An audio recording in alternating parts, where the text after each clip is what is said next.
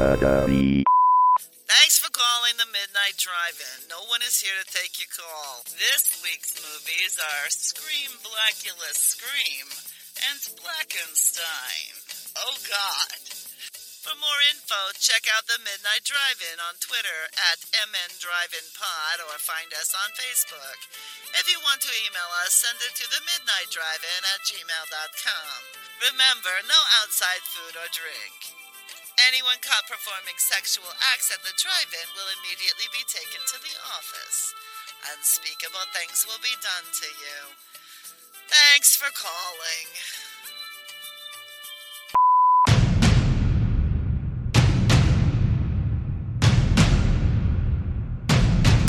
Drive away your worries and cares at this drive-in theater. That's why, to familiarize you with the movie rating symbols which will be used by this theater, we present the following guide for parents and young people. X, no one under 17 admitted. Yeah, because most slashers are terrible, especially slasher remakes, so... It's a really good point. I think there are only like 3 actually good slasher movies that have ever been made, and all the rest of them are just terrible movies that happen to be awesome movies. No, that's not true. There's more than 3 good movies in the Friday the 13th franchise. But are they? I mean, are they like the question is, are they legitimately like, if you broke down all the technical stuff of the filmmaking and all that, are they good movies? Because I would argue there's maybe 2 in the franchise, and then the rest of them are awesome movies that aren't necessarily good movies. I'm going to say 1, 2, and 4 are inarguably good movies. And that leaves it. I'm saying inarguably. Those are the ones that I think it's almost impossible to argue against those being considered good movies. And then once you get past that, there's just so many others that there's got to be another one. And I said 4, so I said there's more than 3. So is that what I said? What did I say? I think I said there's more than 3. So I'm saying I can give you 3 that I think it's pretty hard to argue against, and then there's just got to be at least one more good one. Because a movie like Jason X is, I think, objectively good in the sense that they accomplished what they were trying to accomplish with that movie. Yeah. It's meant to be more campy and more fun than some of the other ones, but it's still, they did what they were trying to do. I think sometimes, though, using that definition of being good doesn't work, because that's like saying, well, he threw shit at a canvas and now there's shit on a canvas, so that's art. You know what I mean? Because he meant to throw shit at a canvas, so it's intentional. Yeah, but I mean, objectively speaking, that would qualify as art. I'm not saying I particularly look at that. I suppose so. It's just trying to be fair. I don't recommend throwing shit at a canvas, but I mean, once again, don't get me wrong. I like Jason X a lot, but it's not a good movie. But isn't it though? Because it's campy, but it's campy on purpose, right? Yeah, I just can't say it's a good movie. It's just I think the performances are good, the effects are good. Some of the effects are a little dated, the computerized ones, but those are dated. They're not bad. Those are different things. Well, I agree with Noah. It's not a good movie. It's a great movie.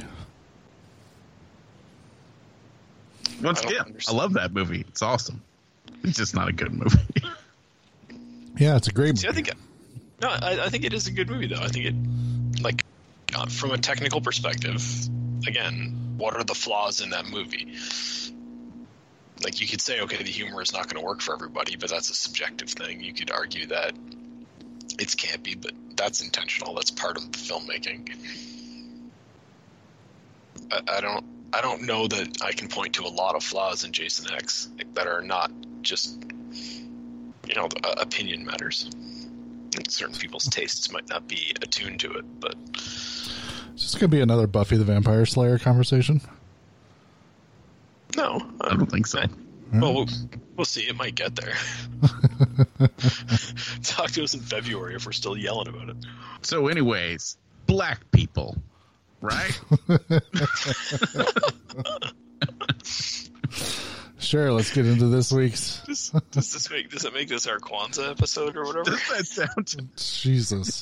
See, like it sounds like that's going to be followed by something racist, but it's really not. Just saying. Well, movies. Let's say it's not going to intentionally be followed by something racist. We could mess up. Jesus. All right, yeah. So we decided to do 2 blaxploitation horror movies, sort of a sequel to an episode that we did about a year ago or so. Yeah. So we're gonna be talking about Scream, Blacula Scream, and then Blackenstein. It's gonna be quite an episode. So first up, sure are movies. Yeah, they're on film. So the first one, Scream Blacula Scream, our hero character Blacula is revived through voodoo magic. Hell yeah. And instantly becomes infatuated with Pam Grier because she's Pam Grier. It's Pam Grier, so of course. And then he wants her to do some voodoo ceremony that would rid him of his vampirism so he could go back to Africa and be not Blacula again. The goals are a little off there because you're like, where would he go if he wasn't a vampire anymore? He knows he's not still a prince, right? Then throughout the movie, he satiates his bloodlust and turns people into vampires. Mm-hmm. So that's pretty much it. Oh, you're leaving out the ending, right in the middle of the big. Right in the middle of the big transformation ceremony where Pam Grier is doing her magic on him. The cops show up, fuck everything up. And next thing you know, he's getting stabbed by a voodoo doll. That is true. I figured we were going to get to that. Yeah, we will. So what do we think of Scream Blacula Scream? Well, go ahead. I was going to say, I really, really like Scream Blacula Scream. I like it better than the first one, even though I think maybe technically parts of the first one might be better. I do miss that in the second one, for some reason, they got rid of him screaming into people's neck wounds as he bit them, which makes me really sad. I was actually surprised that didn't come back. Yeah, I don't think I liked it as much as the first one. I did, for some reason, I did love the weird shot of him, like, running across the room, being lit from below. It just gives his face, like, this weird, like, lighting and shit. Yeah, it's super fucking weird. It's really noticeable. When I was putting, like, an Instagram post up to show that I was watching this movie, I saw pictures of that scene, and I thought, oh, shit, nobody got a good screen capture. And then I'm watching the movie, and the scene happens, and I'm like, oh no, those screen captures are really good, actually. Those are perfectly accurate. So I can admit two things of this movie. This is not the best blaxploitation movie in the world, and this is not obviously the best horror movie in the world either. Mm-hmm. And it's not even the best combination of those two things. But interesting fact, this was named the worst blaxploitation movie in history, which is clearly false. Clearly false. Yeah, I don't think I'd go that far. Right. I mean, there's still like vampires and stuff. I can't remember what the name of the book is. There was a book written that, like, you know, was all the worst movies ever made. And in that book, this is listed as the worst blaxploitation movie ever made. That doesn't make any sense. That to me screams of someone who doesn't like horror sequels. Because this any problems that exist in this film are, I mean, they're the things I like about it. It's the fact that it is a typical horror sequel where they're like, how do we find a weird way to bring the villain that we killed last movie back? All right. How about voodoo?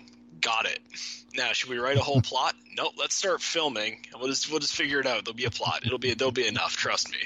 And they'll be like, well, how are we gonna make this long enough to call it a movie? He'll have to kill some more people in the middle, I guess. Okay. All right, but he's already started talking about the fact that he wants to get rid of this curse. Yeah, but he's still going to kill some more people. It'll be fine. You know? And that's, he has to satiate his bloodlust. Like personally, I had a really fun time watching this because it is very much just a horror movie sequel. Like, it's especially from that time period where they didn't really know what to do, and they're just like, I don't know, voodoo. He comes back from voodoo. All right. Yeah, and it feels like, I think when we talked about the first Blacula, I compared it a lot to like the Hammer movies that were coming out at the time, and this feels like one of the Hammer sequels that came out. You know, the later ones where Christopher Lee clearly didn't want to be Dracula anymore, and so they're like, in this one he's not going to talk. All right, you know, and that's what this feels like. It feels like somebody went, we need a sequel to Blacula, and they're like, well, Blacula died at the end. Yeah, but you can bring him back. How about voodoo? And everyone's just like, all right, let's run with that. Let's just go with it. It's fine. Are we going to explain why there's everybody's like, in L.A.? No, all right. That seems a little racist. Is this a white guy directing this movie? Nobody said that. It was 1972. Or 73, sorry, because 72 was the first movie. Which did you guys notice, since this is technically a sequel episode of a movie we'd done before, did you notice that in this movie they address one of the things we were joking about in the first movie? No. What was it? The vampire hunter guy, the guy who figures out that there are vampires, basically the second time he encounters this guy, they're sitting at a table and he's looking at him and he's basically like, yeah, you're the fucking vampire. Like, you're wearing a goddamn cape. Look at you wearing a goddamn cape. Talking about how ruby red the fucking wine is. And pine, motherfucker. You know what I mean? Yeah, I mean, it's funny, the elements of like that one cop that figures out he's a vampire and starts hunting him down and stuff, and you're like, all that is just rushed right through. Like, we're not here for that. That's not what this movie's about. This movie is not an investigation into how do we figure out who's committing these murders. This movie is, let's get some whatever black actors are willing to show up. Let's put them in ridiculous over-the-top outfits, even by 1973 standards. Have them speak in over-the-top stereotypical black language, and then, you know, vampire story in the background with some voodoo and stuff. Yeah, sure. Because I mean, the movie, which is why it's awesome. Yeah, no, these are all compliments I'm giving it, just so we're clear. Like, because even at the beginning, it's like the movie opens up with that they're fighting over who gets to be the leader of the either gang or voodoo cult, whichever one it is, or some combination thereof. And that guy's like, he's jealous because he thinks he should be the leader, so he's going to resurrect a vampire to kill the others. And I'm like, he's just going to get eaten as soon as he resurrects a vampire. Like, that plan's not going to work. If you resurrect a vampire, the vampire's not going to do what you ask it to do. And then he does this little voodoo thing with the bones, which is actually a pretty cool scene by 70s horror movie standards. And then vampire, like, looks at him and he's like, now you'll do my bidding. Blacula's like, no, now I'm going to bite you in the fucking neck. And he proceeds to do that. And I'm like, well, that's what you get.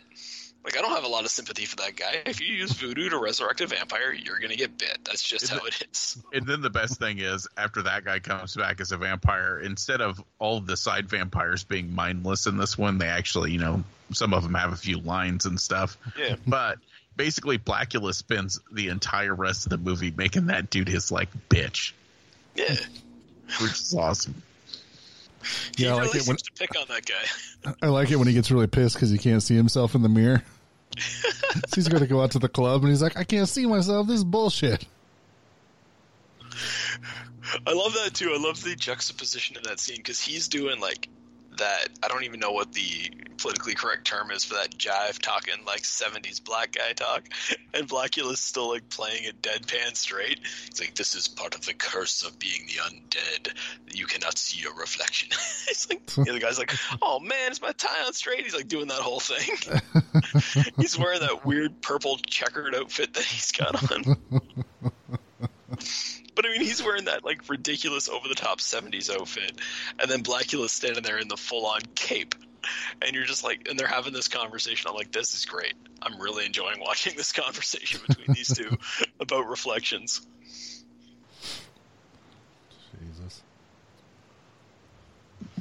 Did you guys like it when Blacula went to the museum and decided to nerd out on the guys? And he's like calling out like the history professors for getting the ages of certain pieces of jewelry wrong. He's like, no, this belonged to this person. They're like, how would you know? And he's like, oh, I know. They're all like, wait, are you a vampire who was alive at the time? Is that why you know? Well, the funny thing is, I'm pretty sure the vampire hunter, that's what he does later. He's like, okay, dude shows up, has a bunch of knowledge of old random things. 5 seconds after he leaves the party, someone gets bitten by a fucking vampire. That guy's the vampire. I think I've got it all figured out. Unlike the first one, where everybody's like, he's the only new person. How have you not figured this out? So there's a vampire around here, right? There's everybody else we've known for a long time. There's one new guy. He's dressed exactly like a vampire. I wonder who the vampire could be. And it takes them an hour and a half of that first movie to figure it out. Yeah.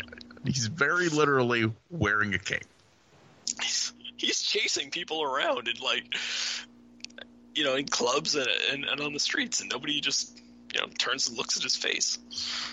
But again, none of those problems exist in Scream Blacula Scream because they correct all the plot problems by eliminating all the plot. I also really enjoy the scene where he bumps into the prostitute and then he's getting harassed by the pimps. and we get the carryover of Blacula ain't down with slavery of any kind. Yeah, it was funny. So about the only thing, my big complaint, not enough Pam Grier in this movie. And almost no Pam Grier with any clothes off. What's going on with that? There is Pam that. Grier movie. That's kind of like a bonus of a Pam Grier movie. There is that, but I guess I can't fault it too much because I don't remember there being any nudity in the first one either. But I don't remember. It's been too long since I watched it.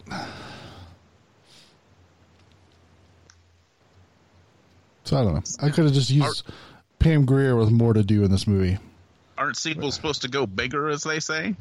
I guess. And there ain't much bigger than Pam Grier with her top off. I think you're getting your sequel periods wrong. This is a 70s sequel, not an 80s sequel. They didn't increase the budget and give them more time to work out all the details. They were like, we need this back in theaters. We need the sequel in theaters before people forget about the first one. Hurry. Go. You have a 6-month turnaround.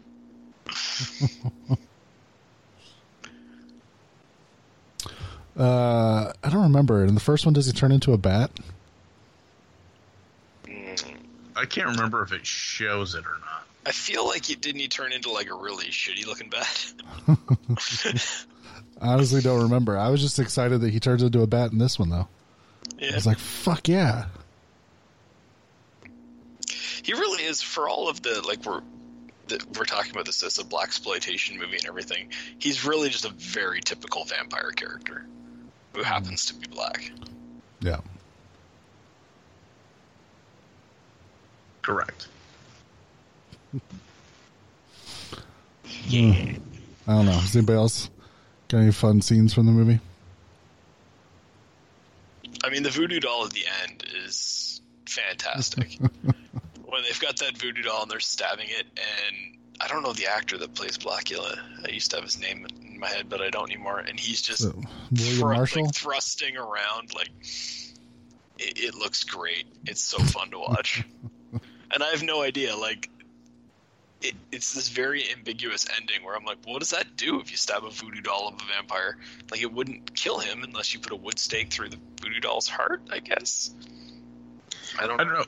Did you guys feel like that ending was very much an Italian 70s movie ending for some reason? The way it just abruptly ends, you know what I mean? It's like Black in Pain, Black in Plain, end of movie, and you're like, wait, no, that's not over. He either has to be seen living or seen dying at the end of the movie. You can't just whatever. Maybe he lived, maybe he died. No way to tell. So we have no idea if this was meant to be the end of the story. I don't believe there's a third movie in the series, but maybe they're trying to set one up. Yeah, maybe they're trying to franchise it before that was even a thing. I don't know. It's ready for a remake. Do you think they would try to remake this in 2019? Blacula rides again. Come on now. What if the people from Black Dynamite did a sequel to Blacula? Oh, see, I think they could nail it. Yeah. I was going to say that might work. I don't know if a straight up, like, we're trying to take this seriously. No, I think it would need to be. I think you could legitimately turn it into a real horror movie, but I think it would have to be self-aware enough to survive modern sentimentality. Yeah, I think they should just stay away from it. I think they. See, but you'd say the same thing about something like Black Belt Jones, and Black Dynamite's awesome. Sorry, I have not seen Black Dynamite. Oh. It's on the list. We're going to do it soonish. See, again, we've had this discussion before. Once you get into the hardcore blaxploitation stuff, it doesn't do much for me. I almost picked it for next week's movies, but I couldn't find it available anywhere real easy for Doug. So I was like, okay, we'll hold off on that one.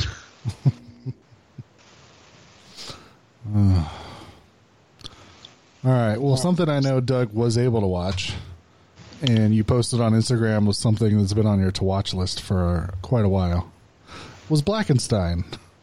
So you want to tell us all about Blackenstein? Yeah, Blackenstein has been on my to-watch list since that's how I knew that blaxploitation horror existed, was I found the VHS when I was a kid. And I'm like, I showed it to my parents being like, is this a Frankenstein movie? What? And they were trying to explain the concept of blaxploitation to me when I was 7. And I'm like, I'm going to see this. And they're like, no, we're not renting that. I think just because they didn't want to watch it. I don't think it had anything to do with anything else. And I kind of forgot about it until it ended up on our list. And I'm like, oh yeah, I've always wanted to see that. But anyways, yeah, I was able to watch it this week. It's really very much a retelling of the Frankenstein story. It's set in the 70s. A Vietnam vet comes back with no use of his arms or legs, and his fiancée, who happens to be a doctor, is working with her former mentor to try to find a cure. They do limb transplants, and they do these weird DNA injections, which they clearly don't know what DNA injections are. They're just using that terminology because it sounds cool. And it seems to be working until the Igor of the piece switches out the wrong DNA samples by literally sitting there with literally pouring it into glass cups and mixing and matching it in these vials, which is pretty funny. That fucks everything up and turns the soldier guy into a Frankenstein-like monster who proceeds to get out of the castle they're working in. I forgot to mention this whole thing takes place in a castle, despite the fact that it's in L.A. in the 70s. I was going to say, although instead of being undead beastie, instead he's turned into a Cro-Magnon caveman beastie. Yeah. I mean, but it's essentially the same impact. He kills a bunch of people. They're investigating, trying to figure out why, et cetera, et cetera. It's basically a modern update on the James Whale take of Frankenstein. I did think using this as a vehicle to talk about the Vietnam War was an interesting idea. I agree. But holy shit, nothing happens in this movie for a long goddamn time.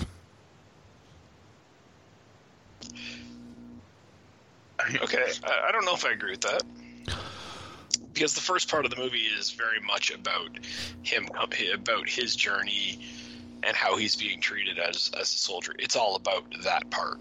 Mm-hmm. Right? So when you say nothing happens, we get scenes of him stuck in a hospital bed, and being mistreated, and basically people including himself thinking that, okay, you were injured in war, now you're an inconvenience for society, just go over here and stay out of the way until you die in your bed, kind of thing.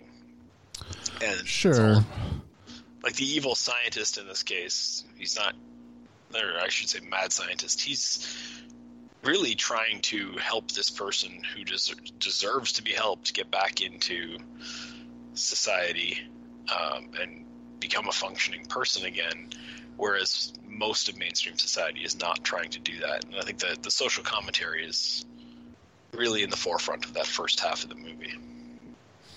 Mm-hmm. And then, well, I was watching it, and I'm just like, holy shit, he's not even, like, they hadn't even started, like, working on him yet.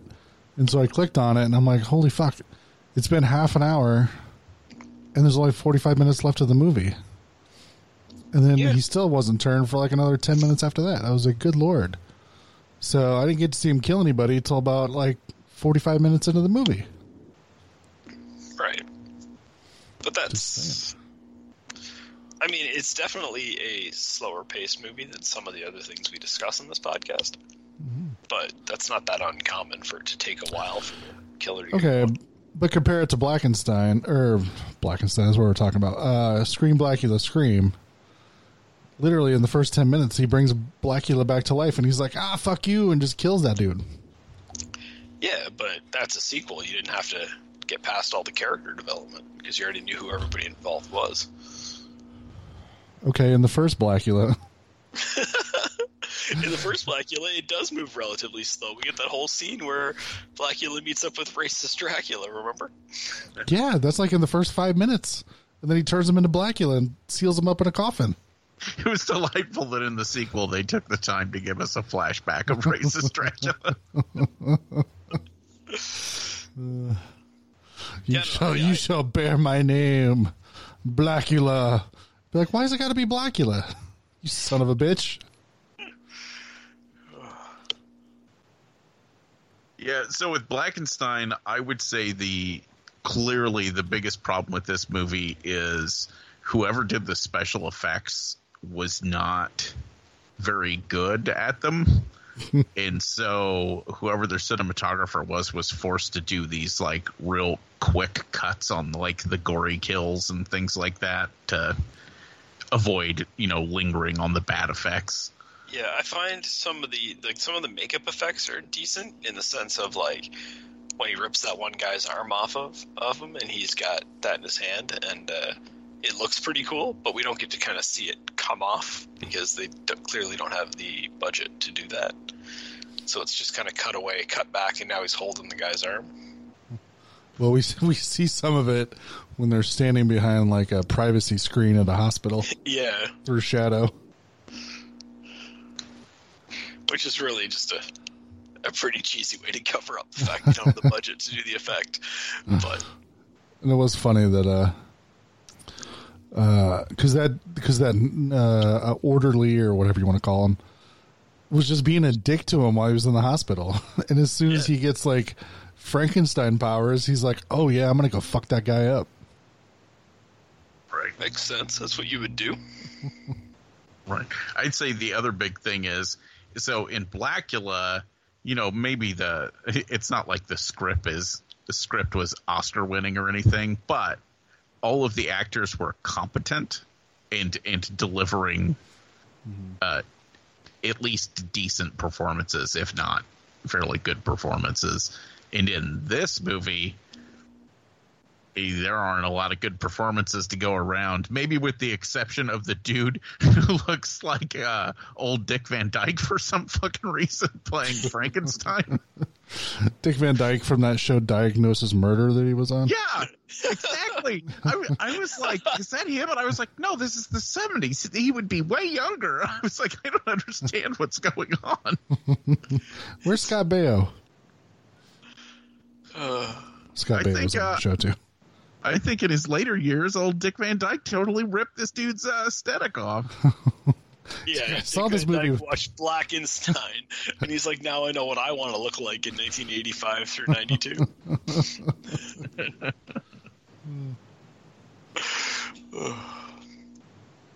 So it sounds like you guys are way more down on this movie than I am. I admittedly, I'm a bit of a sucker for the Frankenstein story. I pretty much like all incarnations of it. But I think this is just a fun little retelling of that story with just kind of modernizing it. Right. I mean, I don't hate this one. I just think it's a weak. It's weak even compared to the other blaxploitation horror movies we've watched, which is which is sad because I feel like it's got all these elements to it that could be a really, really good movie, and instead. It's just kind of the way it was put together. Like even the dub's bad on it. Yeah, well, full disclosure, I watched it through YouTube, so I don't really formulate judgments on things like the dub when I do that because it could just be a bad transfer or whatever. I'm not sure.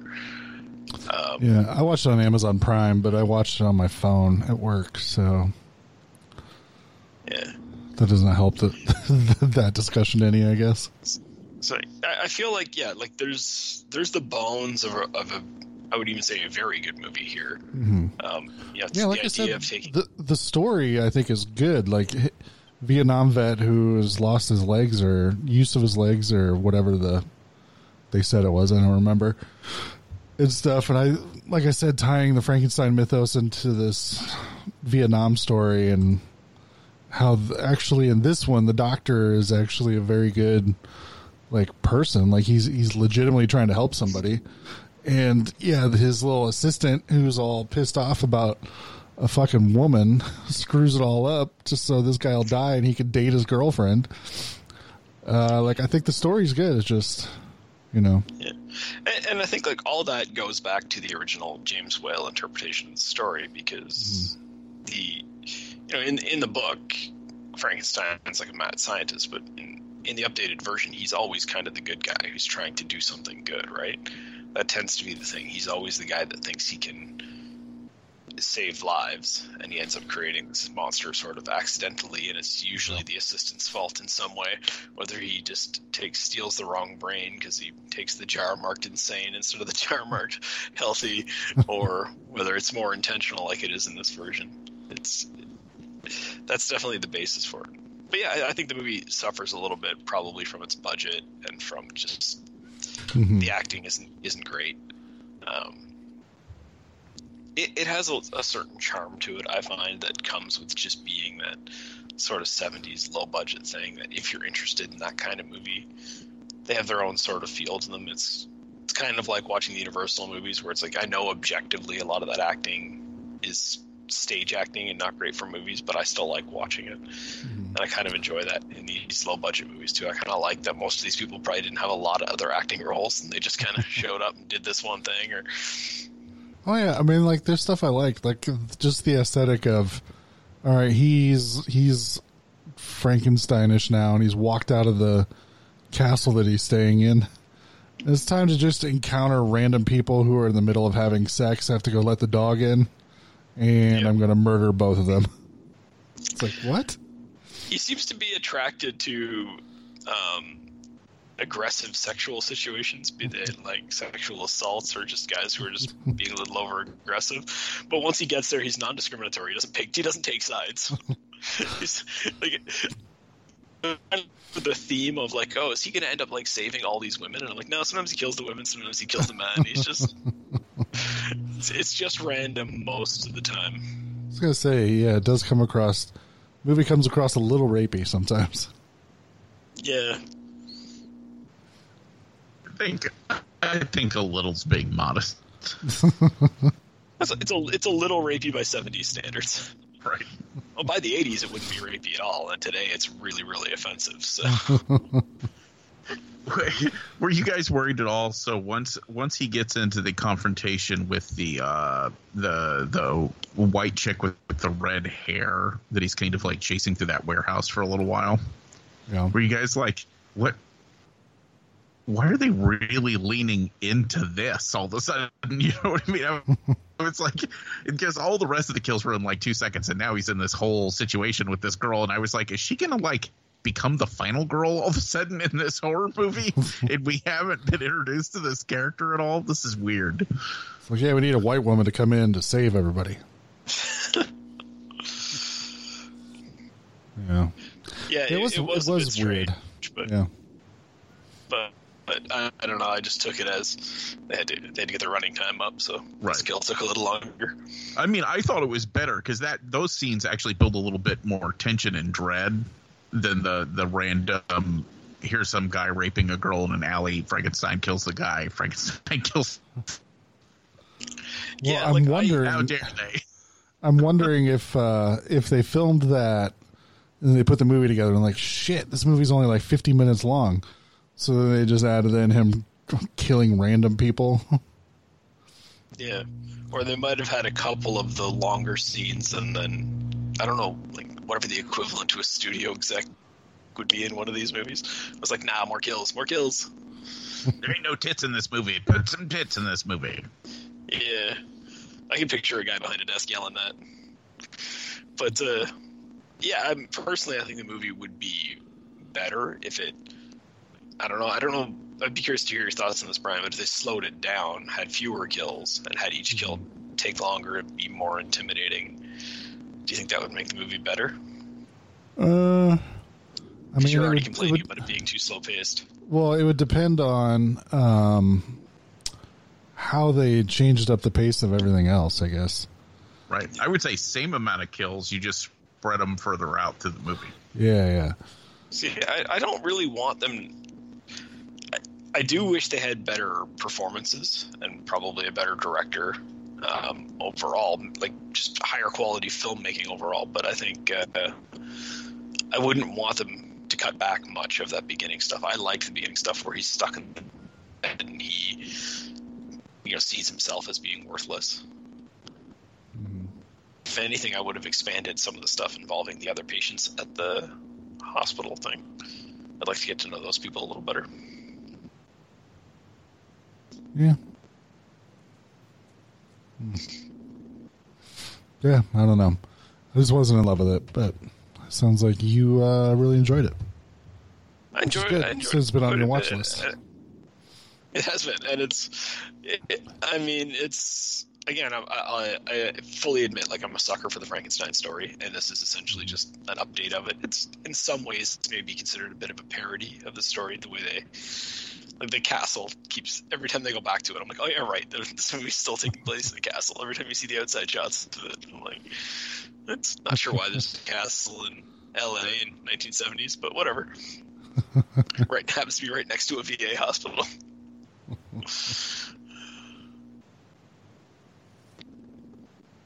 Oh, I was going to say something. So have you guys? Oh, sorry. Go ahead. No, you're fine.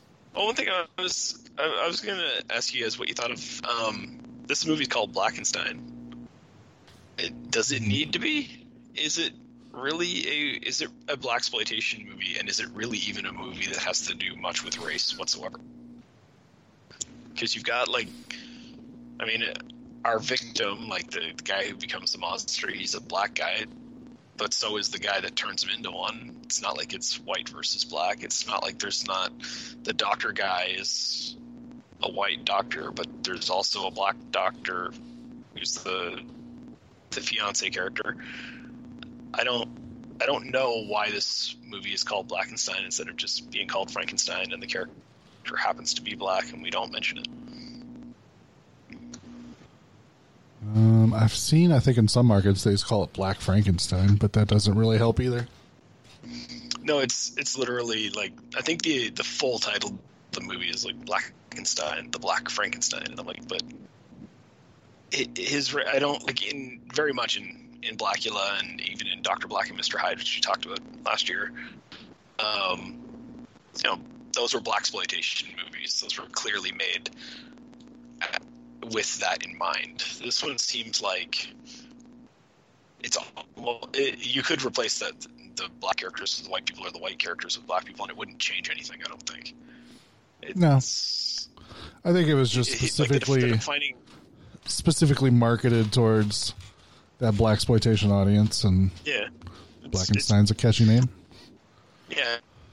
I suspect it would have been very disappointing if you were hoping to see a black exploitation film and you saw this, because it doesn't really play up that angle at all.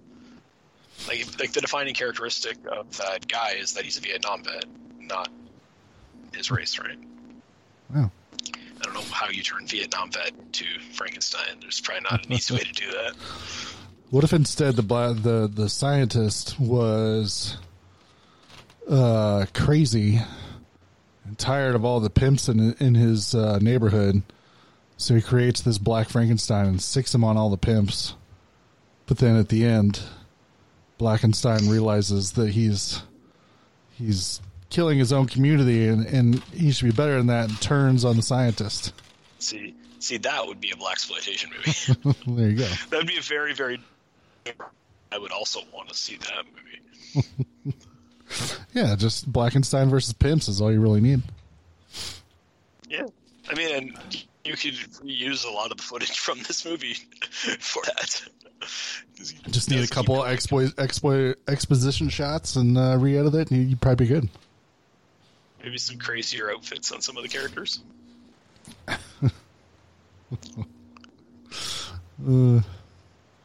Yeah. I just thought it was interesting that you would name a movie that and then have it not. Yeah, it's definitely not as much in the genre as a lot of movies, specifically movies we've covered on this show.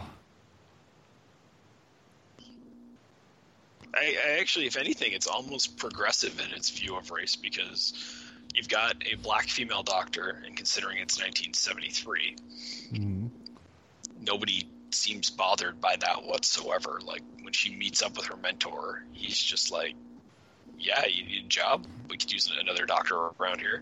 Hires her right on. Like, none of the patients say anything about the fact that there's a black female doctor there.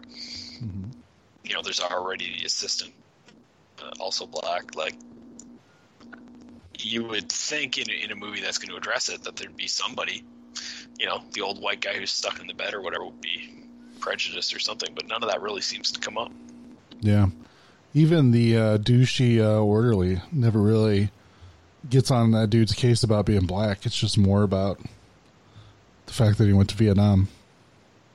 Yeah, he's mad at the guy for going to Vietnam.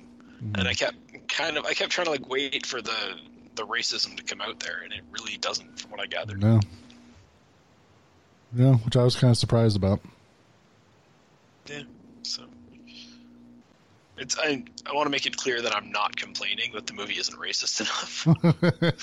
I'm just making an observation about the fact that it's not really a blaxploitation movie. It's almost racist that they call it Blackenstein, because they're just like, yeah, the lead actor's black, so we have to market this movie to black people, so we're just going to do it that way. Just by naming it that. All right, anything else? No, I mean, I had fun with this movie. Doesn't sound like you guys enjoyed it as much, but doesn't seem like any of us are saying it's bad per se, right? Yeah. Yeah, I just didn't get as much out of it as I was hoping, I guess. Yeah. Again, I watched it for free on YouTube. You know, if I was paying to see this in theaters, maybe my perspective would be a little different. But well, the funny thing is I watched this on Amazon Prime, but in preparation, because I knew we were going to do this episode eventually, I ended up buying it on Blu-ray like about a year ago. So I got a copy on my shelf. It may be an overinvestment. Yeah. We'll see. I'll have to look if there's any special features. Maybe there'll be an interview or two that may change my mind. Probably not, though. Well, I don't understand what they would ask the actors that would convince you this is a good movie. Thanks for calling the Midnight Drive-In. No one is here to take your call. For more info, check out the Midnight Drive-In on Twitter at MNDriveInPod, or find us on Facebook. If you want to email us, send it to themidnightdrivein@gmail.com. Remember, no outside food and drink. Anyone caught performing sexual acts at the drive-in will immediately be taken to the office. Unspeakable things will be done to you. Thanks for calling. All right, we got one piece of feedback.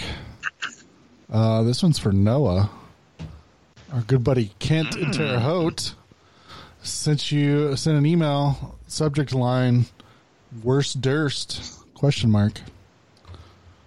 Said, hey guys, this question is directed at Noah.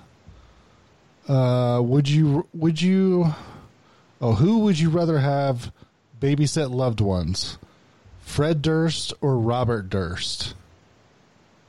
And also, I hope you all continue Don't December, but you've probably diverted from it. Oh, well, there's always next year. So what's it going to be, Noah? Fred Durst or Robert Durst? Did we do a Don't December? No, we did. The Don't movies in December. Do you remember last week, Noah? No. The movie said Don't, the title last week. So don't look in the attic, don't look in the basement? Oh, okay. Yeah. Do you seriously not remember what the show topic was last week? I've slept since then. So I actually saw this email a couple days ago, and I've been thinking about it. And unfortunately, I think the answer is Robert Durst. Jesus now, hear me out. Hear me out. If I leave children with Robert Durst, they might end up dead, right? And dismembered. Yeah, which is bad. But if I leave them with Fred Durst, he might, affect their judgment and turn them into little Fred Durst, and then I might as well send them to Robert Durst's house. Do you know who Robert Durst is, Doug? I know the name. I don't know all the details. He's that super rich guy that apparently, allegedly, murdered 3 people over the span of 20 years. He basically got away with it until he almost didn't. He may have admitted it on the HBO series, The Jinx. Okay. Yeah, it's Robert Durst. I've not seen The Jinx, but I remember that coming out. Yeah. How about a better solution? Can I have Robert Durst watch Fred Durst? Good Lord. Put them in some kind of weird Coliseum-esque reality show where they just... Hey, respect the game. That's not the question. You can't just be like, which celebrity can I have kill which other celebrity? Answer, Shia LaBeouf. Oh, jeez. You really want those kids to turn out to be a douchebag, huh?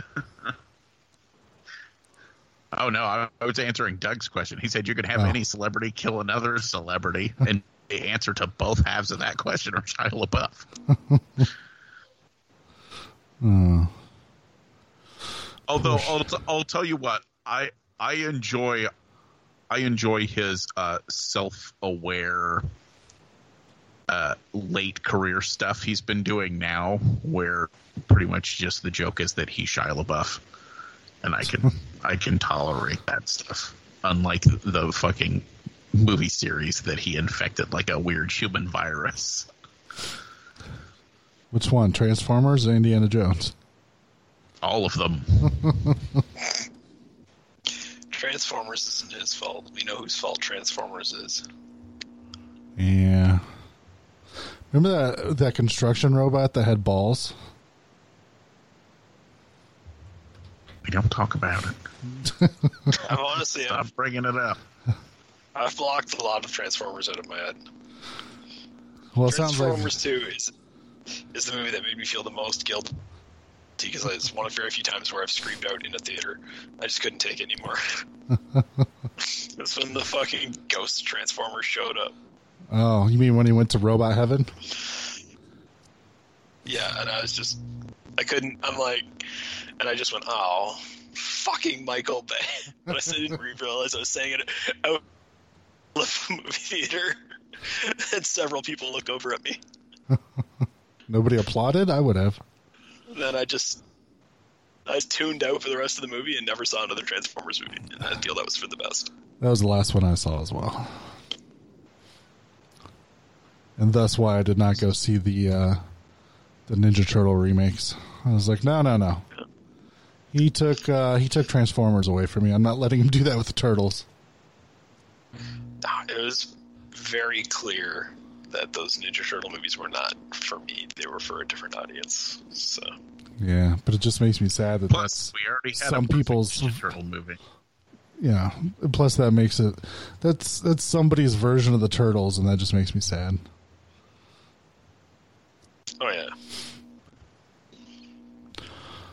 Which people are so quick to forget the good turtles. Yeah. Which movie was the perfect Ninja Turtle movie? Noah? The first Ninja Turtles movie. Okay, I was hoping you were going to say that, otherwise you were going to be kicked off the show. No. First Ninja Turtles movie, awesome. Second one, not as good, but fun. Third one, okay, well that went off the rails pretty quick. Live action TV show. Who the fuck is making this? I can answer a lot of those questions for you. Original cartoon, very good. Everything else, shit. Well, comic books, good. Everything else, shit.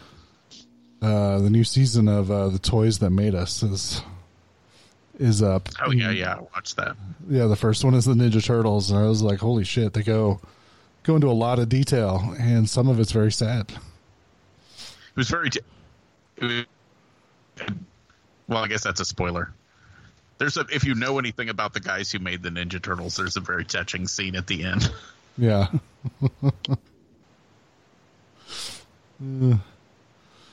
Yeah, I don't know.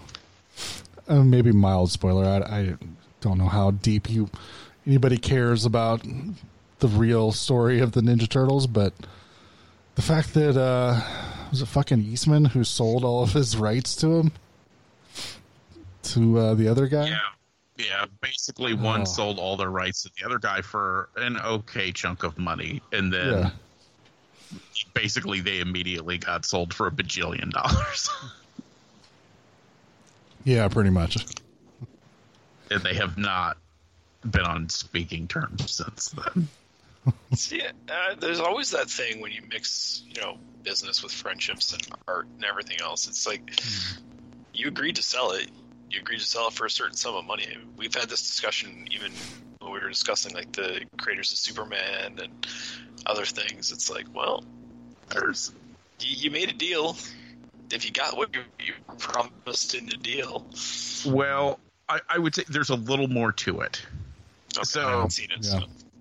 So the original guy sold his rights to there's two guys who came up with it. One guy sold his rights to the other one because they were trying to sell those rights to do a few things with them, and the one guy basically said, over my dead body, we'll actually sell them. We lease these rights, we do all this stuff, but I do not want to give up mine. So the other guy's like, fine, well, if you're going to be that way, just buy me out and you can have my stuff and you can be bullheaded. So he says, okay, and he does that. And then like 5 years later, somebody came in and was like, we'll give you $50 million. And he was like, okay. Well, yeah. See, I don't know. See, I look at that and go, yeah, they made a deal. And when that much money is on the table, why wouldn't you take it? And yeah, it's a roller coaster. It's a really interesting episode that, it talks a lot about the toys, but majority of the episode is just about the roller coaster of being the creators of the Ninja Turtles. So, it's crazy. I never knew exactly how fast the licensing machine took off from when they released that comic book, because I thought the original comic book kind of came out, was around for a little while, and then all the other stuff happened. But apparently that's not what happened. It came out immediately, blew up, and was a big thing. Mm-hmm. And then some lowly guy who didn't even really have his own company yet was like, "Oh, if they'll let me license this and sell licenses, we can make a ton of money." And they're like, "Yeah, sure, why not?" And he did. He made them a shit ton of money. Yeah, it's a fascinating episode. It's actually the only episode of the series that I've watched. And I was like, I'm in the mood to kind of start this series, and I hit play thinking it would play the very first episode from the first season, and it went right to the Ninja Turtles episode, and I was like, all right, I guess. I can't believe you might as well watch that whole series. All those. Oh, I know. It's amazing how interesting all those toys are. Oh, for sure. I'm planning on it. I just hadn't gotten around to it. The one about Power Rangers toys is pretty fun too, because it kind of gives you the history of how that show came into development, which that's a crazy story all on its own. Mm-hmm. Yeah. With Saibon and Sentai shows and all that kind of stuff. It's wild. Well, since I've been talking about this episode that I watched, what has everybody else been watching? By the way, that whole Ninja Turtles talk, that's who Noah would leave his kid with, which durst. That's 10 minutes of Ninja Turtle discussion. It's the official response. It's true. Because that's how we roll. Yeah. Let's see. Well, I don't know. I think I caught up on a bunch of TV shows. I watched all of the Toys That Made Us to catch up on that. And then they have that new series of The Movies That Made Us. Yeah. Which is basically the exact same show, but it breaks down a movie each episode. I think the first season was real short. It's only like 4 episodes, right? Did you watch it? I haven't watched it yet. But... Yeah, in which they did, it's like Dirty Dancing, Ghostbusters. Oh, fuck. I can't remember what the other two are. The Ghostbusters one was really interesting. I didn't like... I had heard bits and pieces of it, but I don't think I'd ever heard the full story of like what that movie could have been if putting their hands in the pot. You know what I mean? Mm-hmm. Sounds like it would have been shit if Dan Aykroyd would have if somebody would have just gave him a bunch of money and been like, okay, go make your movie. It would have been bad. Especially if it shook out the way it was originally intended. Right. It was like in space hunting ghosts. Like, it's really weird. Something like that. It was supposed to be him and John Belushi and Eddie Murphy as the original cast. And I think originally John Candy was supposed to play Rick Moranis' role in it. Yeah. So yeah, it just would have been a weird movie. Oh, and Home Alone. Home Alone's one of the other movies they do. Which that's really interesting too. I didn't realize how crazy that is. But it's really, if you're interested in like the weird nitty gritty, like behind the scenes dealings that filmmakers do, it's interesting. And you know, they've got Ivan Reitman doing interviews and stuff about Ghostbusters, and that's always fun because he's a pleasant guy.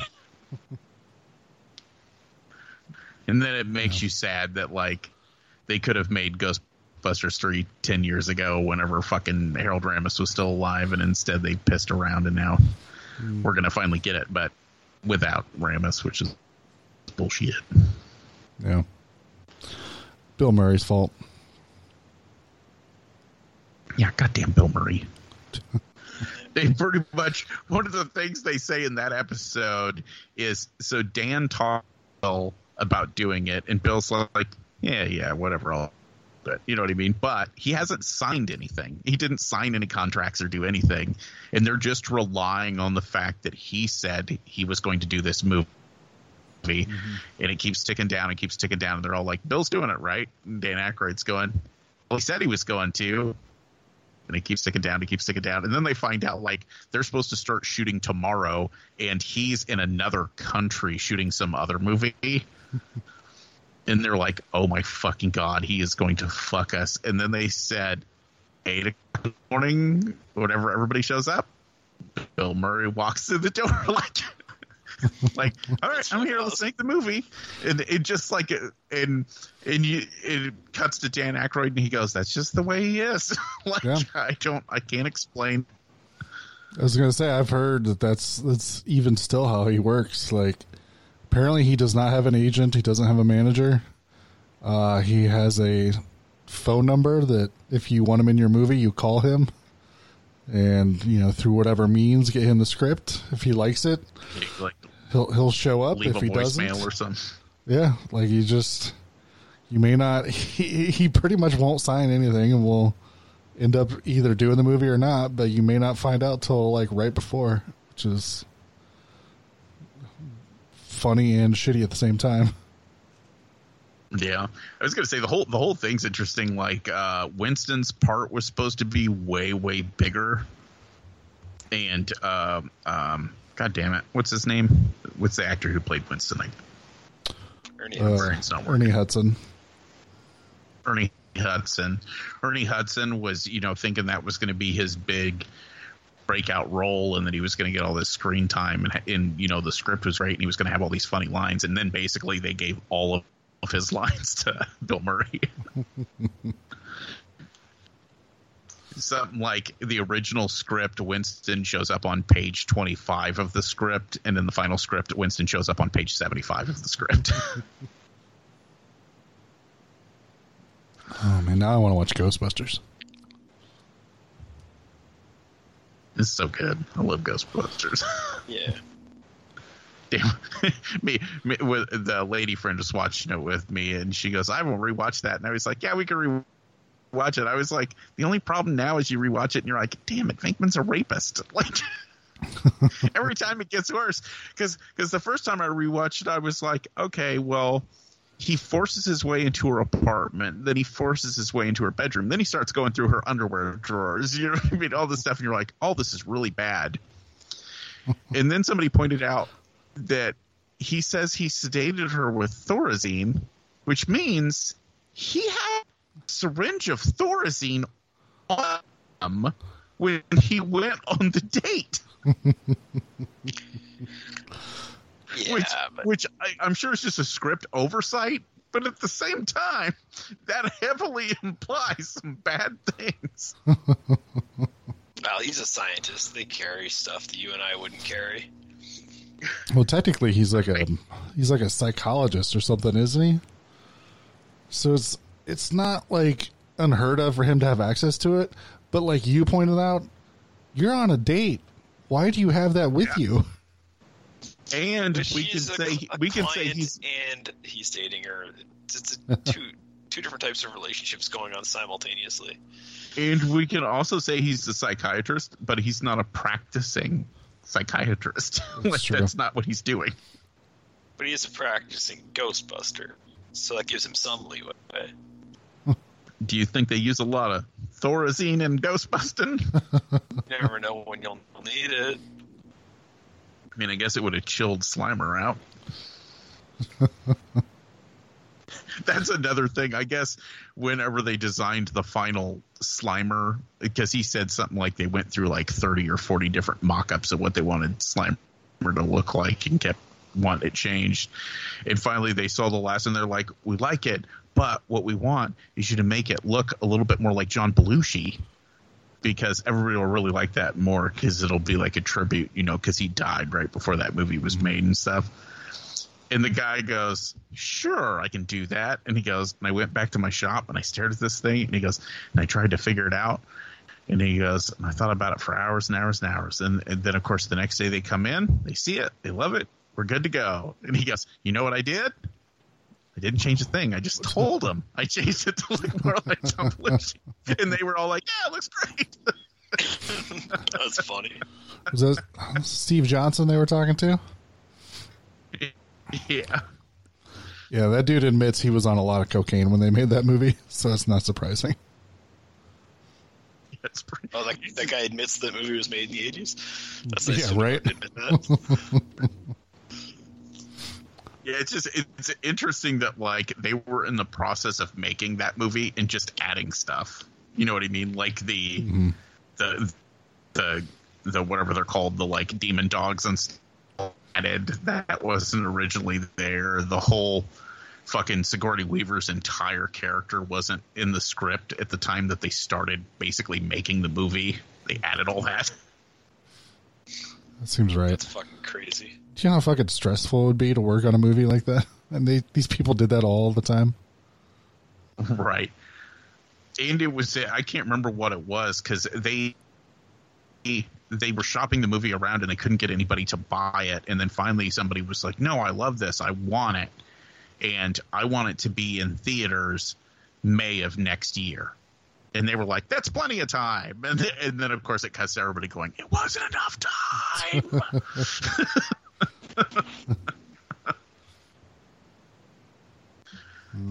But yeah, so that's pretty much it. I didn't really watch anything else. I've been busy. What'd you watch, Doug? Let's see, a few things. I am continuing my Star Wars rewatch. So as promised last week, I did watch Empire. Nice. It's still awesome, in case anyone's wondering. Did Empire Strikes Back become less awesome since the last time I watched it a month ago? So it actually became slightly more awesome for me because I managed to get my hands on some Blu-rays of the despecialized editions. Mm-hmm. So nice. Essentially you get to watch as close as you can to the theatrical release, but in Blu-ray quality, which was very pleasant for me. I've been wanting to do that for a long time. I have the whole trilogy, so I'll be going back and maybe rewatching A New Hope sometime soon. I just watched it, so I'm probably not going to watch it right away. But I might even just go back and play with it, rewatch certain scenes so I can see them play in their original theatrical form. So that was fun. That movie's awesome. The timing issue that I mentioned last week, remember how I pointed out that Luke's on one planet for months and everybody else seems to be on the other planet for a couple of days, and then they meet up, and it's never addressed why those two time frames are so different. I still think that's an issue in the movie, but I just don't care because the movie's so good.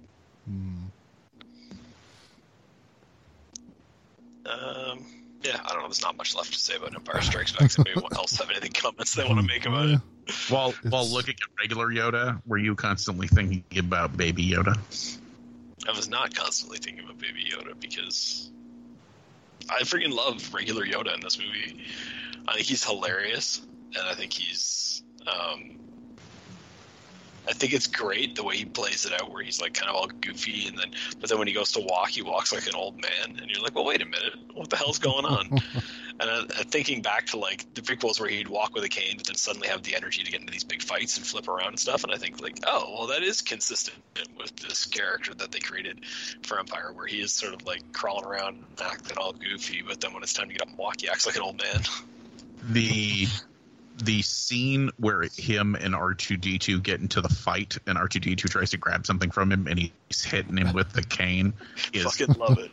Quite possibly if you just distill something down into like 3-second moments of movies, that may be my favorite movie moment of any movie ever. Because they're just fighting over a flashlight too, which is hilarious. Right.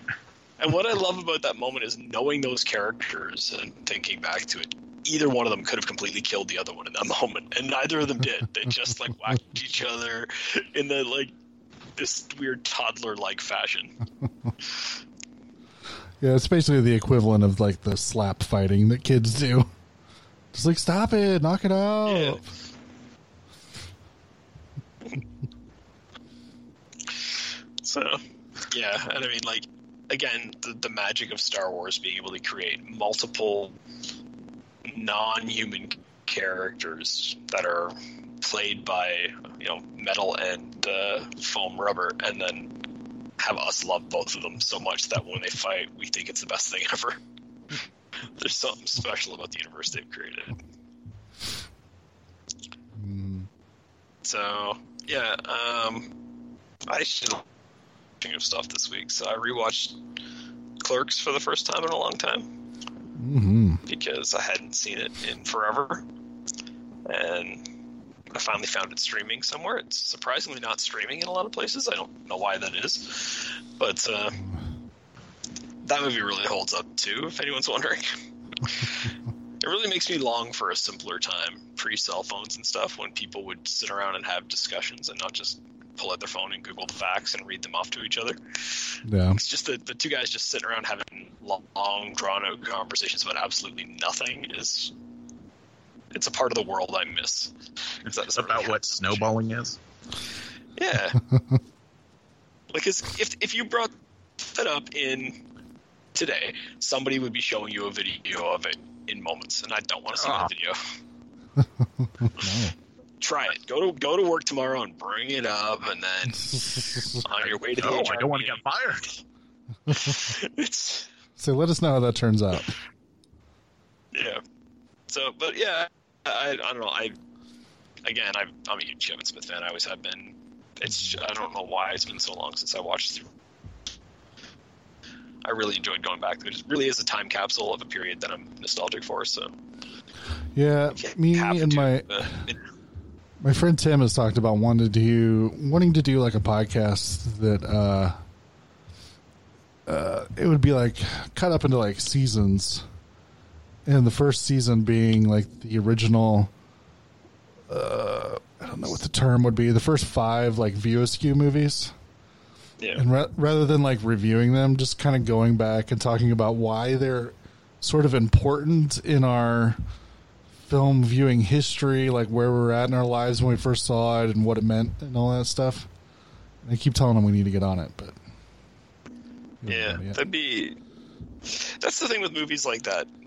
I think something that's kind of lost now because all movies are available to everyone always, one format or another, through Netflix's and all those other different services. Like back in the 90s, remember people would see Clerks and they would tell you about it, and you wouldn't, like, you'd have to wait for it to like come on TV or something, or find that one copy that was not even in every video store. Like it was a very different world back then. And a movie like that especially too, because I'm sure I was never a guy that was going to become a filmmaker, but if you were, like, you could see that movie and go, holy shit, like somebody just did it. Like some guy just wrote a movie about him and his buddies, and now that's what he does for the rest of his life. Like the rest of us will never. It was so hard to conceive of this idea of just being able to make a movie by writing down what you think people should say and then just getting some people to say it. Like it always seemed like such a foreign idea. Yeah. And so especially those first 5 like View Askew movies. It just, I think about it and I think about how like by the time like Dogma was out, how there was like, you would go to websites that would have like a timeline breakdown of like when shit happened in these series of movies, because some shit happens out of order and everything, and it's like, well, Julie dies in the swimming pool here, but this takes place like after that, and like all this stuff, and yeah, like there's just nothing. I don't know, nothing that like gets me excited like that was back in the day, where you just sort of devour everything you would find about these movies and Kevin Smith and how he made the movie and how all that shit worked. And it's so interesting too, because like with the Marvel Cinematic, dealing with, it's these giant budget things, and there's this big corporation, so when they're making one movie, they've already essentially know that they're going to be able to make the next one, and they have $1 billion budget for 2 Avengers movies, and so they can do whatever the fuck they want. For a guy like Kevin Smith to have created this cinematic universe in the 90s when he was working, like the first movie was made on his credit cards, and then they come along and they're like, well, we can do anything you want, really. Like you had a hit, you can do what you want. So I kind of want to just have a couple of the characters in this movie show up in the next movie and make vague references to this movie so that they're all set in the same world. I'm like, it's fucking ballsy and it's crazy and it's neat. And that's like one of the things I like about Kevin Smith is it's just so cool that this guy gets to be rich and famous for doing whatever the fuck he wants. I wish I got to do that, but instead I do this. Yeah. Didn't quite catch on the same way. No. But, well, he was smarter than us. He became a, like, multi-millionaire filmmaker and then started podcasting. We tried to do it the other way, so. Yeah. Damn it. We should have made films first. Yeah. I was gonna become a multi-millionaire filmmaker and then get into podcasting, but then Ted walked by my desk one day with the word horror, etc. written onto a sticky note, and it all went to hell.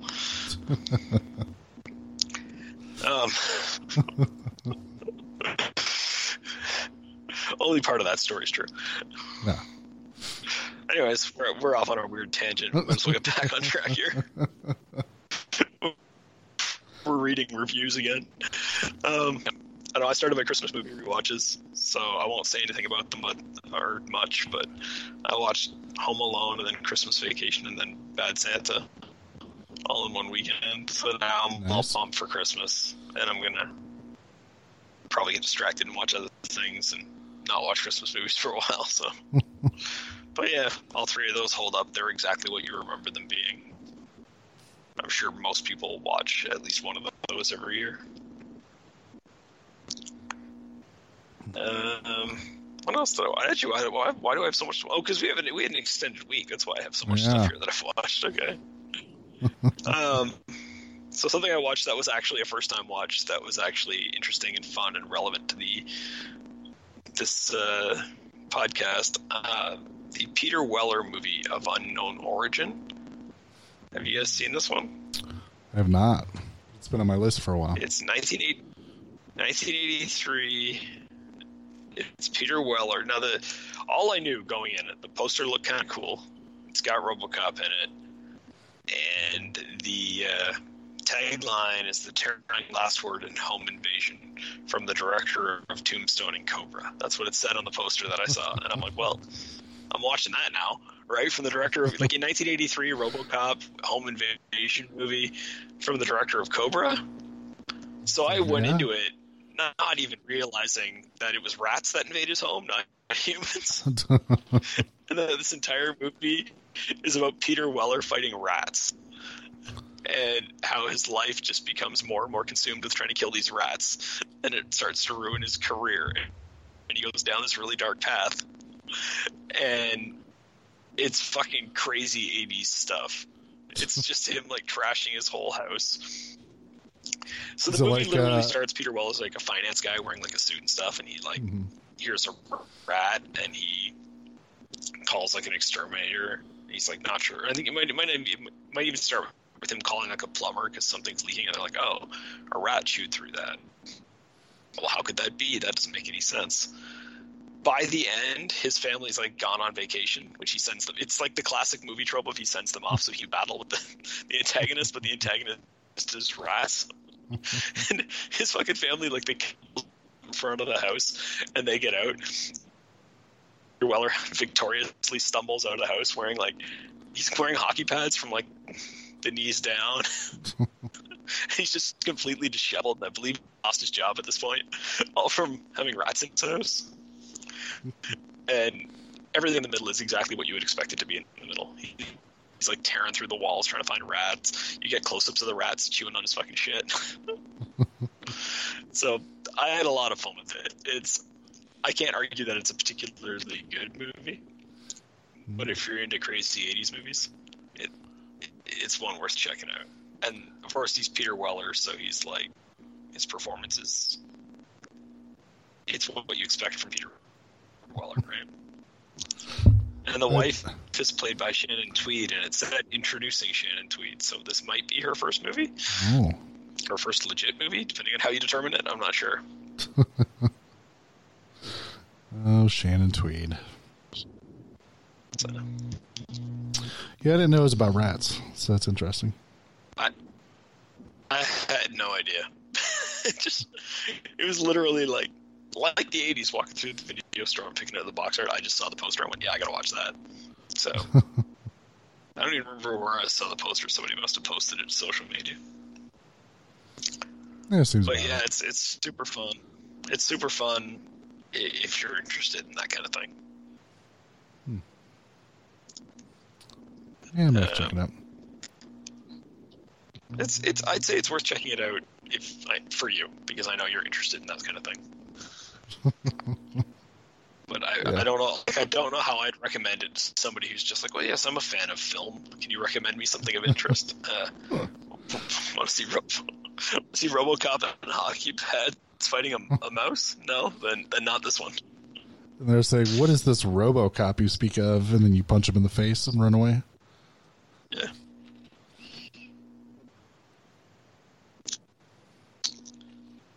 I don't think I'd run away. Running's not really my thing, but so let's see. After that, the last thing that I watched is a movie. It's called A Christmas Horror Story. It's from 2015. And somebody gave me a digital copy of this way back when it was new. And it's been sitting there on my computer because I think I just didn't have time to watch it before Christmas of 2015. And then I'm like, oh, I'll just keep it here till next year. And then a bunch of years went by. And when I was actually started to look for movies for our upcoming Christmas show, and I saw it on lists, and I'm like, wait a minute, I have a copy of that somewhere. I should watch it just in case it's good. It's not that good. Basically, William Shatner. See, okay, yeah. So it's an anthology film, and the intercut, like between the what do you call that? Between the stories, is William Shatner as a radio DJ. So he's as a radio DJ, and he's just doing his Christmas night countdown, and he's what's the polite word for getting shit-faced while he's in DJ on the radio? He starts off like talking about Jesus and stuff, and he's like, I'm going to talk about Jesus on the air. It's not popular, but he's tomorrow's his birthday, and I think it's worth bringing up. And he's doing that thing, and then later on he's just pounding back eggnog, and then by the end of the movie he's just drinking booze straight out of the bottle, rambling into a microphone. And I don't know, like, this is a low-budget Canadian horror film. I like most of the there's 3 different directors who direct the different stories. None of them have ever done anything else of note. Canadian TV and stuff, but somehow they got William Shatner to show up. So basically, are you implying that they just gave him a bunch of booze and just let the camera roll? I don't think so. I think he's really genuinely acting. Okay. I can't confirm or deny, but I think he's really genuinely acting, and I think he does a great job, and it's fucking phenomenal. Now and honestly, most of the so that's your wraparound, right? Mm-hmm. And then you've got these basic stories, which is, so one of them is there's murders at a school. 1 year later, teens go back to do some kind of a student news report about it, and get locked in the school where the murders happened. And oh my God, there might be ghosts here. Oh my God, there might be a killer here. What's going to happen?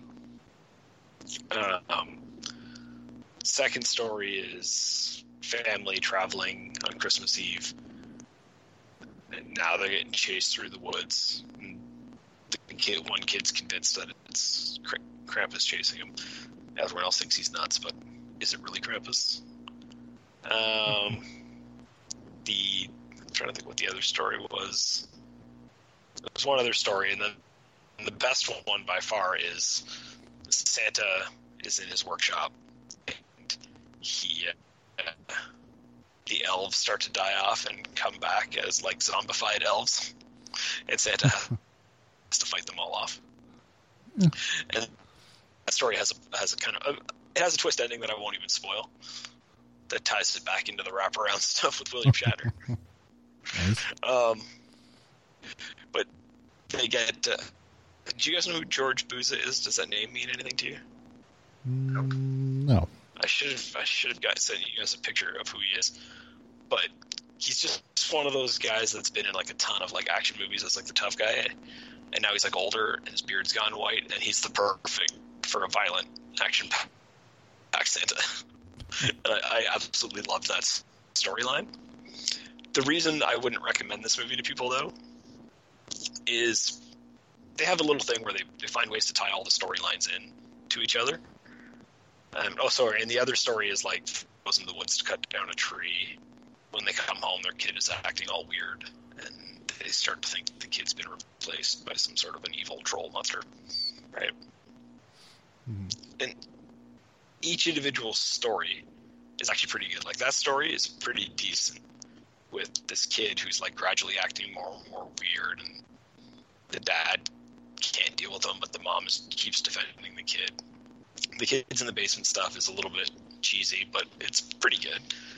The family getting chased by Krampus. The Krampus looks cool, so that's all that matters. Where the problem comes in is that think they were trying to imitate Trick or Treat, and so they edited all these stories. Instead of just having a full story, cut back to William Shatner, and then a full story, cut back to William Shatner. Mm-hmm. They interchange all the stories kind of thing, so they're all progressing at the same time. And in my opinion, it just doesn't work because all the stories have very different feels to them. And they have multiple directors moving on and working on the film and stuff, whereas I think it'd be fine if they were completely separated. Mm-hmm. So I think you could re-edit this into quite a good movie, but the way they've released it, I just didn't really like it. That's a bummer. Yeah, so it's really kind of a missed opportunity because I liked a lot of the elements of the movie. I don't understand why they felt the need to jump back and forth between all the different stories instead of just telling them in a traditional anthology.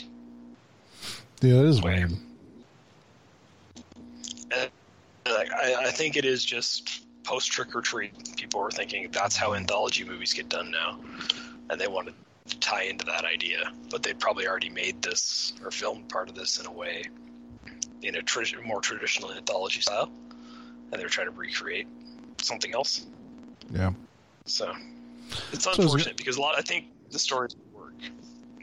Yeah, I was going to say it does sound like the Trick or Treat method to doing it, but yeah, if you can't pull that off, it's kind of a bummer.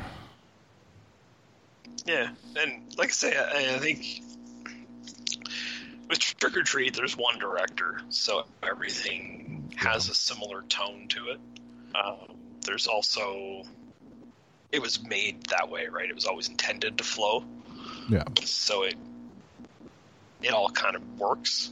Whereas with this movie, I think it feels, I can't say I wasn't there for production or anything, but it feels like they made the stories independently and then tried to edit them all together. Yeah. Because the connections between the stories are really tenuous, and it would be fine to have the connection stories, like, so just as an example, like the kids that go into the basement of the school, they're all hanging out, and like this one girl shows up and she's gotten them the keys to get into this building to go do whatever they're going to do. And then she goes off with her family, and they get locked in the school possibly with ghosts, and she's part of the family being chased by Krampus. So the two stories are kind of connected in that way. Well, it's kind of neat to have them be connected like that, but you could still have the stories told completely independently and just have that one kind of scene in common where they interact. And similarly, like the dad whose kid may or may not have been switched out for an evil troll, he's one of the cops from the original murder scene that those kids are investigating in the basement of that school. Okay, that's a neat connection between the stories, but again, you could still tell it in a way where you didn't have this. You could still tell the stories independently and just have that one character show up in both. Yeah. So it was kind of frustrating just watching it and just knowing there could be a good movie here and somebody's made a mistake. I don't know who is responsible for that decision, but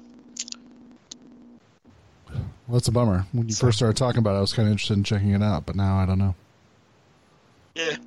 Like I said, I wish it had made enough money that somebody would re-edit it and re-release it as just the individual stories. So. But yeah, so that one won't be in our discussion of best Christmas horror movies. That's coming. But it's a bummer. Yeah, that's all I watched then. After that one, I was like, well, that's enough. I'm not watching anything else. Plus, that was yesterday, and I recorded this podcast, so I can't watch anything tonight. But let's see. I only watched two things. I checked out the movie that you recommended, In the Shadow of the Moon. Oh, right. Yeah. I was really digging it up till the end of the movie. Okay. And a lot of people having problems with that ending. Yeah, the reveal just kind of left me like, meh. I won't get into it because it's like super spoilery for the movie, but just didn't do it for me. Well, I thought the rest of it was really good. I really liked the performances and just how everything was set up. Yeah, it's basically just that ending. But it's on Netflix, so I'd still say give it a watch. The ending just didn't work for me, but I thought the rest of it was really good. Yeah. Well, like, what is specifically about the ending didn't work for you? Number one, I kind of figured it out that it was going to be something close to that. Yeah. And I was like, oh man, I hope it's not that. What are you watching stuff? No, I was just checking hockey scores. Oh, gotcha. So, I mean, I kind of had an idea of where it was going, and that kind of bummed me out. And I'm like, I hope it's not that. And then it ended up being that. So, I just kind of, yeah. But I thought everything else was done really well. It's just, yeah, the reveal I just was not a fan. I found the political messaging could be a little mixed and incomprehensible. Yeah. Because it is sort of like, on the one hand, it's kind of like this. I don't know if we should spoil it or not, but it kind of says, okay, there's one side of the political argument is going to cause a huge problem in the future, and what can we do about that using our time travel? And then it's kind of hard to know who they think the good guys are, if that's an interesting way to put it. Yeah. Like I think I'd mentioned it. It kind of is its own take on that. Would you kill baby Hitler? Yeah. And the way it expands that question out as far as it does, I think really muffles like what the correct answer is, which is interesting if you're trying to have a discussion about it. But I don't know that there's a proper answer, and sometimes it's feel like there is a proper answer, it makes the discussion about it more interesting. Whereas if you feel like there is no actual answer, then you kind of go, maybe that's just a bit sloppy. Yeah.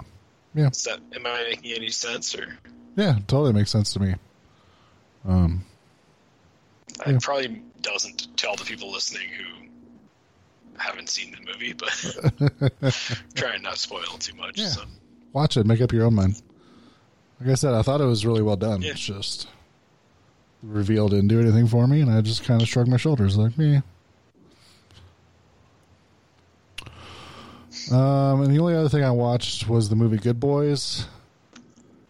And, you know, sometimes you just need a movie with a bunch of kids who are naively saying inappropriate things. It's not going to change your life, but sometimes it's just funny. So, yeah, that movie was the definition of okay. I think I saw it whenever it was in theaters. And it was just like, yeah, those guys are kind of funny. I'm probably never going to watch this again, but I don't regret spending that time doing it. Yeah, that's about what it was. It was just like, yeah, that shit's funny. You know, them not understanding that, you know, a sex doll is not a CPR doll. And then them fucking selling it so they can get money to buy a new drone, I thought was hilarious. And just sort of how that whole thing wraps up eventually. So, yeah. If you need some laughs, I would say definitely give it a watch. But, you know, don't expect gold out of it. Here's a brief glimpse of some of the truly fine pictures we've scheduled in the near future. All right, Noah, you going to tell us what we're going to talk about next week? So I wanted to come up with something Christmassy themed from what we had on the list, and I think I figured out the perfect thing because, you know, he sees you when you're sleeping. He knows when you're awake, and he knows what darkness lies in the heart of men, the shadow and the phantom. Yeah, it's very Christmassy. Hey, nothing says Christmas like Billy Zane in a purple spandex suit.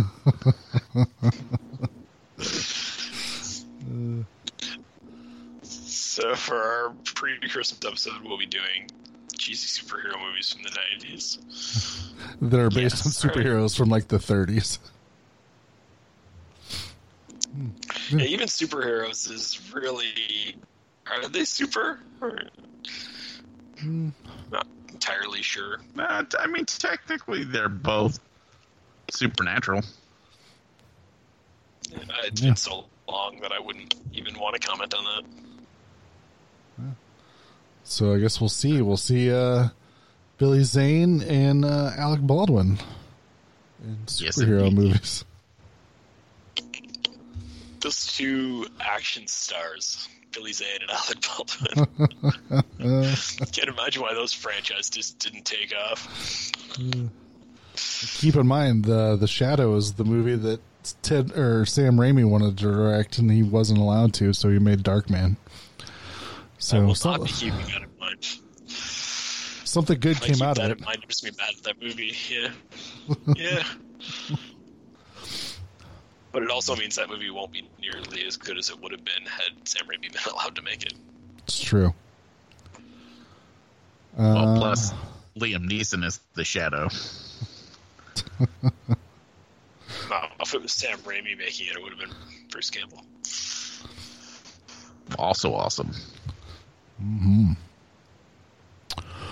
All right. Well, before we take off, we got to do our usual conversation about the Mandalorian. Yeah. So after his shootout with Apollo Creed's goons, he takes off and lands on a planet that has like a bunch of like farmers and stuff on it. Figuring this would be a good place to kind of wait out the commotion that's going on. And then it turns out all these villagers are being marauded by marauders. I guess that's kind of what they do. And they ask him for help. It turns out there's another... she was a rebel or something before the Empire fell. Yeah, she's a rebel shock troop. Yeah. And so now she's hanging out here, and they sort of team up to defend this village. Very Seven Samurai / Magnificent Seven style from these marauders. Oh, and I was going to say, this one actually in a way feels more like a monster attack movie in a weird way. Yeah. I mean, especially the way they shoot the AT-AT. Yeah, let's say they end up having one of those on their side, and you don't get a reveal of what it is until towards the end, which I thought was done really well. And yeah, a battle ensues. So what did everybody think of this episode? It is the weakest episode so far, but it's not bad. Yeah. I don't know about that. I liked it quite a bit, actually. To me, it felt like in some ways they did the most to tie it in to the original trilogy, which was kind of fun for me. Like when she just drops references to she's a vet from the Battle of Endor or whatever, and just expect you to know off the top of your head what that kind of means and stuff. And we see that it's set in that universe. I thought that was fun. I thought the stuff with like almost having it be like that Walker is the monster from a horror movie and they have to find a way to kind of trick it was fun. I think your reference to like Seven Samurai, the idea that these guys show up in this little town and have to defend it and have to train the locals like there's some kind of a futuristic version of the A-Team where they just happen to have a bunch of ray guns to give them. So they're like, we'll train you guys to all help out. We'll dig this cool trap and we'll do all this. I thought all that was fun. I liked all the Baby Yoda stuff. That's the stuff you can...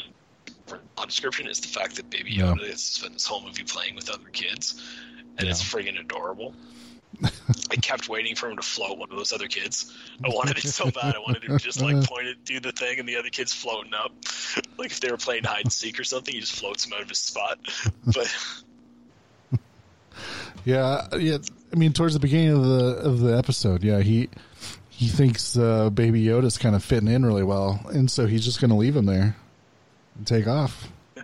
And that made me really sad, but, then shit goes down and he ends up not leaving him there because he knows people are going to be coming after him. So sort of get the best of both. You get this nice little fun, like, defend our village story, and then it's like, fuck.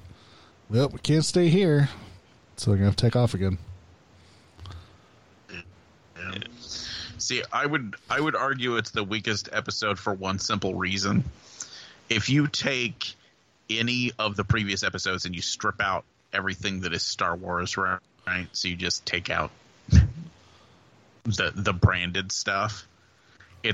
This show's been kind of its own thing for the most part. Like, I guess there's other similar shows to it, but nothing really that close. I feel like this episode, if you Star Wars off of it, this could have been an episode of Firefly. Yeah, they show up on a planet.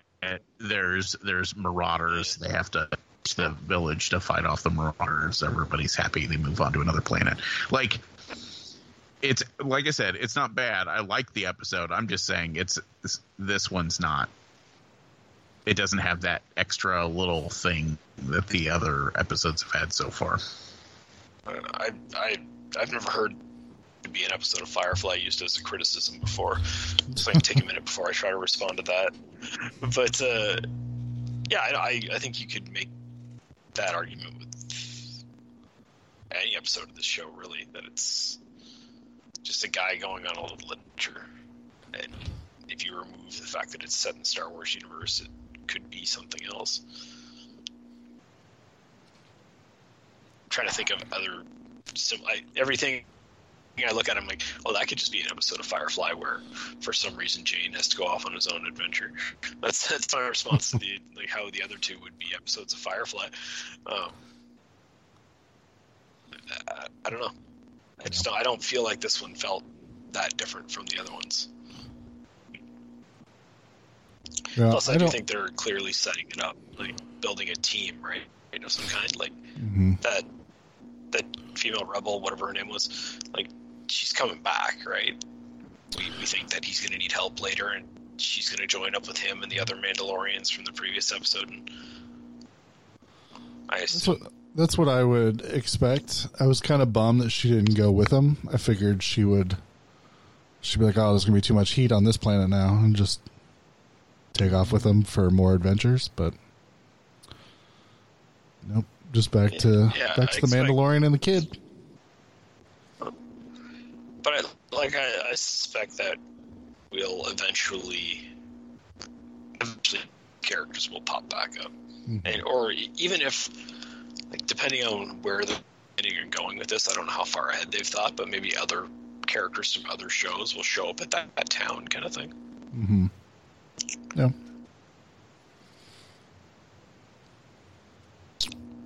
But yeah, I thoroughly enjoyed the episode. I thought the action was good. I liked the storyline. Mm-hmm.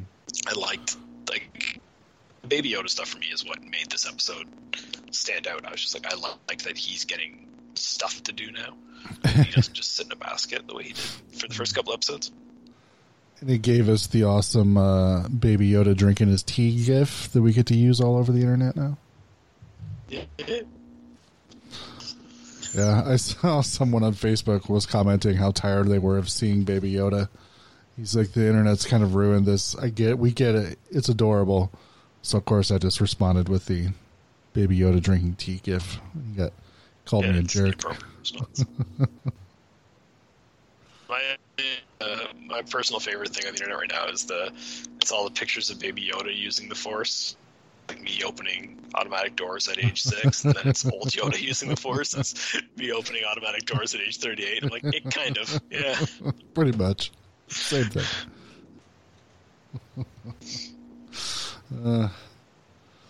Yeah, I've been seeing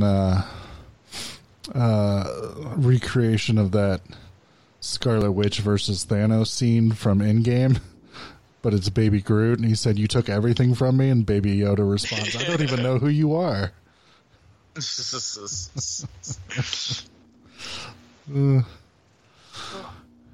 Yeah, I don't know. I thought the battle with the ATST or whatever the fuck it is.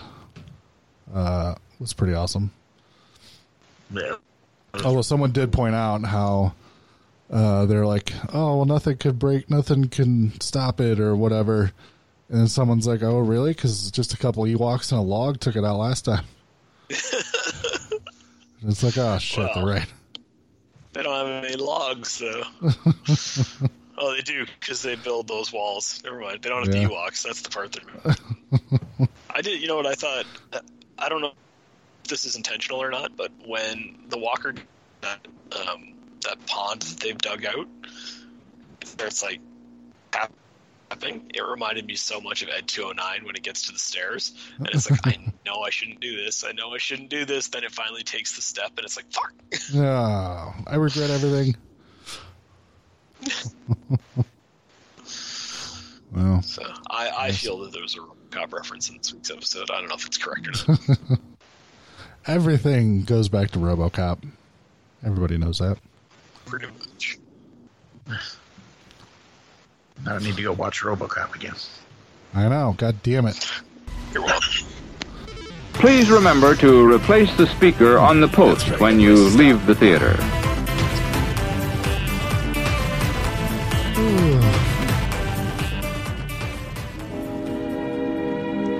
And now, folks, it's time to say goodnight. We sincerely appreciate your patronage and hope we've succeeded in bringing you an enjoyable evening of entertainment. Please drive home carefully and come back again soon. Good night.